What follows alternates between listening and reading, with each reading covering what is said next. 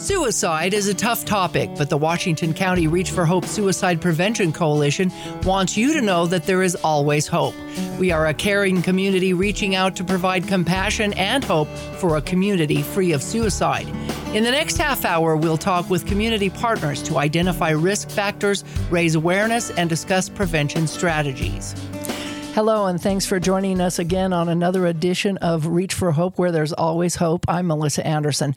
You know, with every organization, there's eventually a change in the leadership. Today, we're going to hear from the new incoming coordinator of the Reach4Hope Coalition here in Washington County. I'd like to welcome Broden Lund to the show. Welcome aboard, Broden, and thanks for joining me today. Yeah, well, thank you, Melissa, for having me. It's a pleasure. It's great to have you on board. Now, first of all, we'd like to give a little tribute to who you're going to be taking over for. We'd like to say thank you to the coordinator prior to, Teresa Willey, for her continued commitment and dedication to the coalition over the years. Teresa has taken another position in suicide prevention at MCOT, or the Mobile Crisis Team, but has been dedicated to the mission of suicide prevention since 2012. She served as the coordinator for Reach4Hope since 2019, so we'd like to say thank you to Teresa for all of her help. We recently had given her an award called the Pillar of the Community Award because she really has done a lot for this. So congratulations again to Teresa. So you've got some big shoes to fill. Yes. But I know that you're up for the task. Tell us a little bit about your background and why you decided to jump out there and try to help with the prevention of suicide. Yes, absolutely. And yeah, I want to add to what you're saying about Teresa. She's been a great help in helping me feel more confident and comfortable in this position, and hearing all the people that she's gotten to know in her experience. And so I'm excited to kind of continue with those networks that she has built and to keep working with the community to prevent suicide in St. George especially. And so a little bit about me. I was born and raised here in St. George. I just recently graduated from Utah Tech here, and I'm looking to pursue a marriage and family therapy license. And so that is my end goal, is to be a therapist and working with youth, couples, families. And I saw this opportunity, not really familiar with prevention work or the science behind that. And so I thought, why not learn a little bit more about, other than treating it, let's work on preventing it by educating and building the community. Yeah, and it takes a lot of communication in order to be what you're looking for your end goal to be for marriages and counseling or helping youth and adults. Are you married? Yes, yeah, I am, yes. So you already know, you're already going down that path. Yes, I'm already building up my personal life experiences. And so, yeah, I still have plenty more to come. And so it will be great. That's great. Now, tell us a little bit about what you think the coalition is for, and why we should have people from different walks of life on that coalition. Well, I believe from what I have seen, I think obviously mental health is becoming a more accepted topic. Before there was this big stigma, and there you can still see it here and there. The people that you talk with, some are for it, some are a little bit more apprehensive about opening up. And because it takes certain people you need to talk to, like you said, that communication, to feel that trust. And so I believe getting a group of individuals from the community in different walks of life to represent where they're from, to represent the groups that they associate with, to get their voices, to learn, okay, how is this impacting my community or my groups, and what further needs to be done to be helping them. And so that's what I see this coalition being, is engaging all these different community leaders and partners to limit the risk factors for not just suicide alone, but having increased numbers of mental illness and depression and loneliness, and to better equip them with more resources to educate themselves and their families of how to live more healthier and happier lives. Right. And part of the things that we've done in the past on the coalition is we've helped others in their struggles, and whether that be a loss in the family or friendships, it's also to help those who might need some resources. And we've handed out comfort bags in the past in order to get that out to them. So those goes to the police departments. They go to people in the community at the hospitals and things to let people know that there is help out there. There is hope out there, and that's what we're all about. So it's nice to know that, we have, like you said, people from all different walks of life involved in that, and they can get a hold of these comfort bags through the coalition. Now, the coalition is set up through Southwest Behavioral Health, and so people need to understand that is really a good resource as well, and that's where we study our mental health. We know that students are among some of the highest that are struggling in the state of Utah. I think we were rated second in the nation at one point. I don't know where we're at now. We might be fifth. But as far as young adults attempting to take their own lives, we have some data in a pie chart showing up there that shows that it's about 18%, and then middle-aged adult men are the others.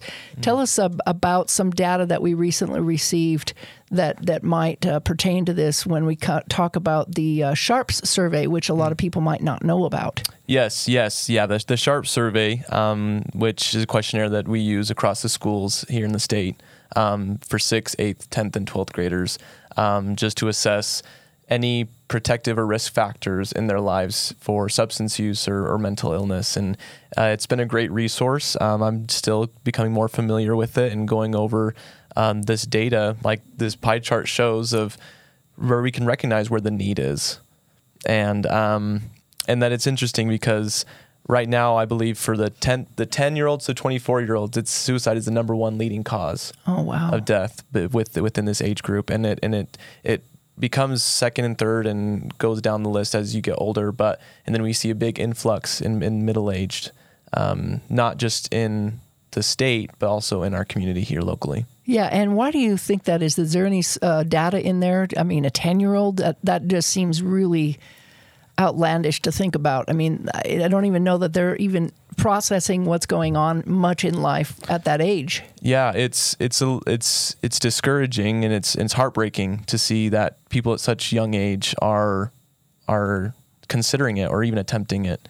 And so just by observing the local data, we can also be aware of youth go through a lot of different stresses in their lives, whether they're transitioning in schools or moving, their family life experiences. Academic failure is a big one that tends to bring a child's belief in themselves down, especially when they don't hear their teachers or their parents recognizing their good works or their efforts. That can increase their chance of feeling sad or hopeless or not encouraged. And then having a lack of community involvement or having those relationships. So those that they live within, their neighbors, whether if you're religious and having a close knit community, because it shows that people that don't like their community, or like the youth that don't like their neighborhoods, and they're more likely to feel sad and lonely and potentially think about suicide. So not having connection or relationships with the people around them, that's a big indicator as well.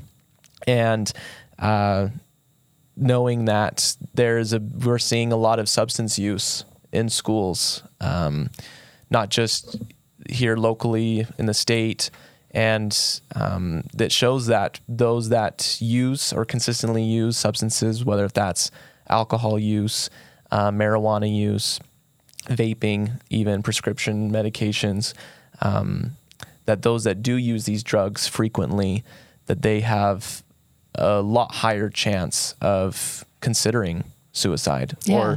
Even their feelings of hopelessness for multiple weeks or depression, it doubles for those that have used these substances in comparison to those that haven't. Right, and I think social media is another one. They have to feel like they have to perform and match up to their peers. What can parents or adults then do to support them? That is a great question. There's multiple questions that are different areas. A lot of it is mostly looking at the conversations and like the time that parents are spending with their children and the quality. And so it's interesting. It shows that youth that have at least one meal more days throughout the week that they are less likely, meals as a family, that they are less likely to consider suicide or to have these negative emotions where they're stuck. So because when they have meals, it allows the family to sit down and have a conversation, ask the kids about their day, the highlights, the lowlights, and really get to know them, what's going on. They might discover that they potentially were bullied, either on school property or online. That's a big thing, like you said, social media, putting yourself out there and comparing yourself. So having more frequent meals as a family can promote a more safe and thriving environment for the youth. And the youth that know that their parents expect that meal with them to have it more consistently, that also will help promote better mental health. So put the phones down, take time to listen and understand, and figure out where the kid's coming from. Yes. Now, besides that, the coalition started years ago Hope Squads across Washington County in schools and even across the nation. Students who were trained to help ask those difficult questions and have reached out to students who may be struggling. Why do you think it's important for kids to get involved? Another thing, I mean, I'm throwing a lot of numbers out. I just want to make sure that, like I said, part of our mission as a coalition is to make sure what we do to provide services or help the community is it's evidence-based and it's research-based. And so I'm kind of just throwing a lot of different numbers out, but it shows that peers are more likely to be the listeners or the audience of youth that feel sad or they want to talk to someone, that they're more likely to talk to their friends or their peers than they are a parent or a therapist or another trusted adult. And so Hope Squads like this, it allows youth to be trained to know how to have these conversations and to recognize these signs, whether that's their body language or maybe their clothing, maybe they're not wearing their favorite color anymore, or they're not going out and playing activities at recess like they normally do, or they're not participating as much. And so having these groups of students in these schools that have a little bit more, like they kind of fixate on it a little bit more. Mm-hmm. It's more in their purview. But yeah, I think allowing them to realize peers, they're going to open up to anyone because they can relate to each other. They're going through similar things. So when's their training? Is that coming up? Yeah, so we have our annual training. It's in the fall, so it's in October, the beginning of October. And so we have schools from down here and we have schools from northern Utah that come down, and we use the auditorium and the places in Dixie Tech, which is really great. So a large space for a lot of youth to learn these skills and to develop them. Speaking of skills, many people out there may have heard of QPR trainings, which we've talked about before, where members in our community and even the Hope Squad kids are trained to ask those tough initial questions. Are you thinking about taking your own life? Let's take a look right now of a video that was prepared to ask the question. My family would be better off without me. I just want out. Who cares if I'm dead anyway? Pretty soon, you won't have to worry about me anymore. I'm tired of life. I just can't go on. Some people believe that asking someone if they are thinking about suicide will put the idea into their head. The truth is, when you ask someone directly about intent, it lowers anxiety, opens communication, and reduces the risk that someone will take their own life. So please, ask the question. Are you thinking about suicide?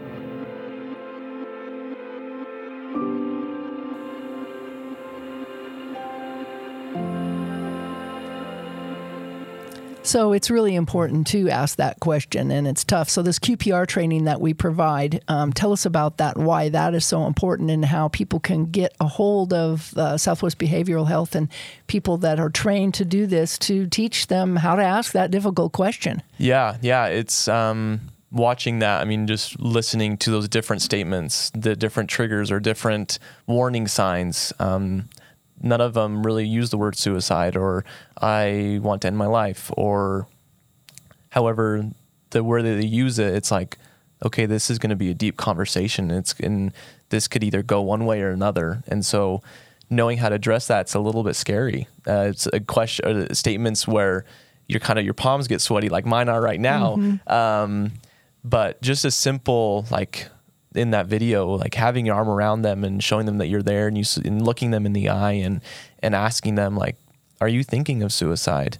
And like they said, people think that if we mention it, that it's going to increase the chances of them actually committing suicide, but it lowers it because it shows that you're aware of them and that you're interested, you're curious, you want to allow them to have that safe space where they can open up and talk about it. Yeah, and the QPR stands for question, persuade and refer. Mm-hmm. And you do offer trainings through that. Yes, we do. And so you can go onto their website, QPR, and they have, and I didn't know this, but they have, because I've done my trainings mostly in person, but they offer online trainings as well for a variety of causes, for people in a profession of healthcare or those that work with schools, those first responders, that they have specific trainings of how to help these professionals in their field to address certain situations. And they have in-person trainings. So you could just look up on their website, put in your postal code,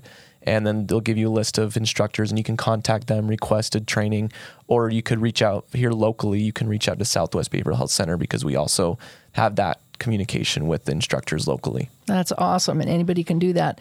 We want to talk a little bit about self-care because that's the most important. Yes. We might not think about it when we're in that depressed mode. Mm-hmm. You don't want to eat, you just want to sleep, whatever. But we need to take time to think about that. What can others do to reach out to help other people, to remind them that we need to take a selfie, which, as you can see on the screen, is sleep, eating healthy, getting some lighter vitamin D outdoors, fun, interaction, and exercise. Yeah. For one thing, I mean, going back to the video, I mean, when you are in those moments, I've experienced something like that, probably in my early adolescence, where it just can switch like that, where you just feel like you're in a hole and it's dark. And the one thing that you want is connection. You want someone to reach out and to be there for you. And so doing any of those things, whether if you have a partner, just being close with them, or getting enough exercise, going out and doing something with a friend or a family member. And so, like I said, just getting them involved, getting them these things that really prove to be helpful, going outside, taking a walk, or going to get an ice cream cone, or just to show that you're there and that you want to be there. And they might eventually show up and you might not have to ask that question because you're so involved and interested in their lives that they could just come up and tell you, hey, I've been thinking about taking my own life. Mm-hmm. And it just promotes that connection and promotes that conversation, just being there for someone. And connection is key to everything in life. I mean, communication, you already know that. So yes, absolutely. We're almost a year into rolling out the new 988 number, and we haven't really gotten any statistics about how well that's working or not. But it's so cool because you can text it, you can call it when people are in a crisis. What other things would you like to look for in the community for the future? This number has been out there for, like I said, almost a year, but we've tried to post it and paste it out there. But what kinds of things could you see us doing moving forward in the future to create that connection or bond in our community through numbers like this, or helping talk to people, or maybe referring them? Yes, that's a great question. Well, at least in the state of Utah, promoting this number a lot more and having it in more places. I know that there's some idea of maybe we could find ways of how we can get this more to students, youth, and especially college students.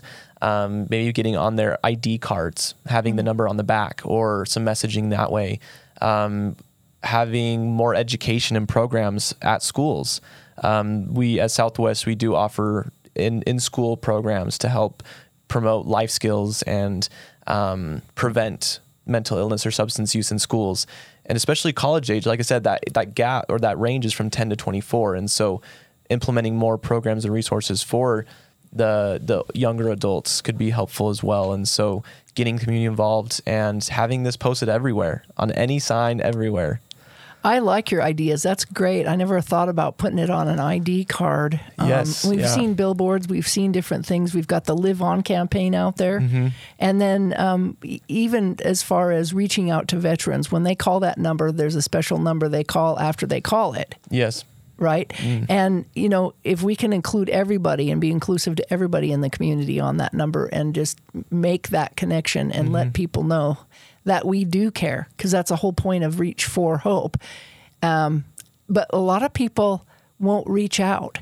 So if it's in their face, then maybe we can get them to feel less of the stigma that goes along with thoughts of suicide and more along, hey, maybe it's okay to not be okay. And I think we've put that message out there before too. Yes, absolutely. And I love how you said that. I think the more we have available and the more we talk about it, it's going to promote that connection. It's going to promote that curiosity and being able to realize that we can all have moments of sadness, loneliness, where we can find ways to relate to one another and recognize that there is a lot to hope for. There's a lot to reach out and to hope for.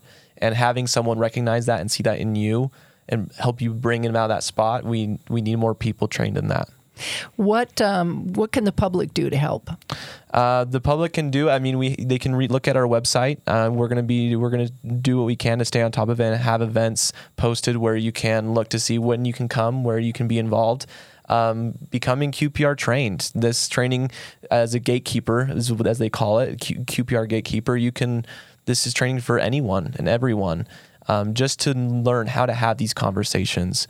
Being intentional, like I said, we're talking about families and parents learning how to have interest in their kids and having more meals together, and just these simple acts of having conversation and being curious will definitely be a great way of how the community can get involved. They can contact Southwest, again, through the Reach4Hope website. There's classes that we offer for parents. We're doing our in-school programs as well. And just to become more familiar of what suicide prevention is all about, it is just about asking that question, are you thinking about suicide? And then how you can be of support to them and get them the resources that they need. And they have the Booth Wellness here on campus at Utah Tech too. Yes.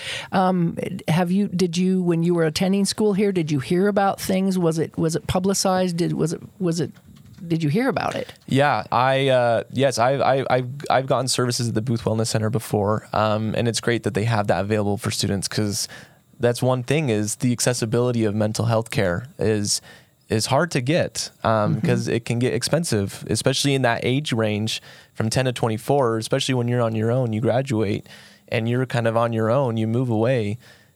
Mental health care can be expensive, and so that they have that here and publicizing, and they have a wellness fair and they have booths, and so I think at least here on campus at Utah Tech they do a great job, and so wanting to make sure that we continue having not just like events or information, but that we can continue to hold classes to help them recognize, and for themselves and for other, like their friends, how they can talk about these things. What are your thoughts? We only have a couple of minutes left, but in regards to what you'd like to see or improve on, or keep the coalition, guide the coalition to over the next year while you're here to help get this word out, and maybe any things that you'd like to share? I want to make sure that the coalition has a voice. And like you said, we were talking about before, that we're bringing a bunch of different people from different areas in different professions and different groups together. And I want to make sure that we are all aware of what they're living and what they're seeing.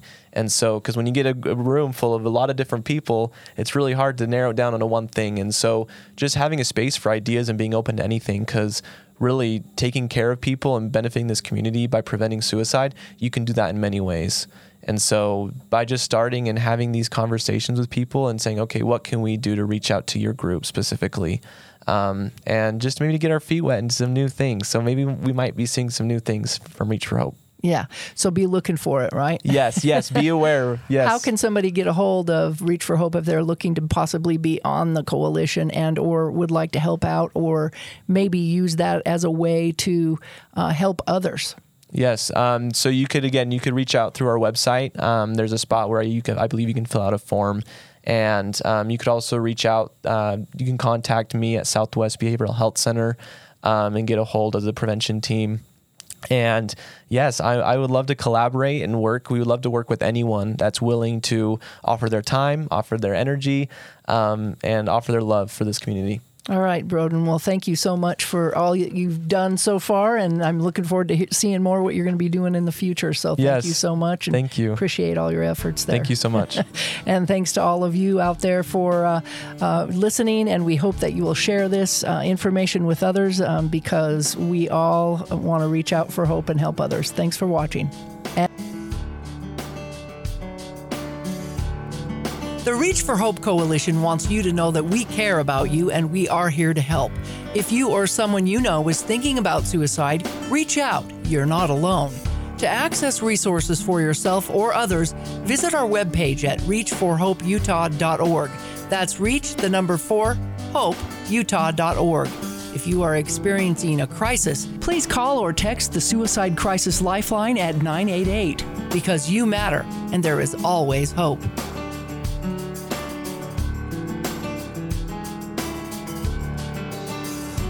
This has been a production from a podcast studio.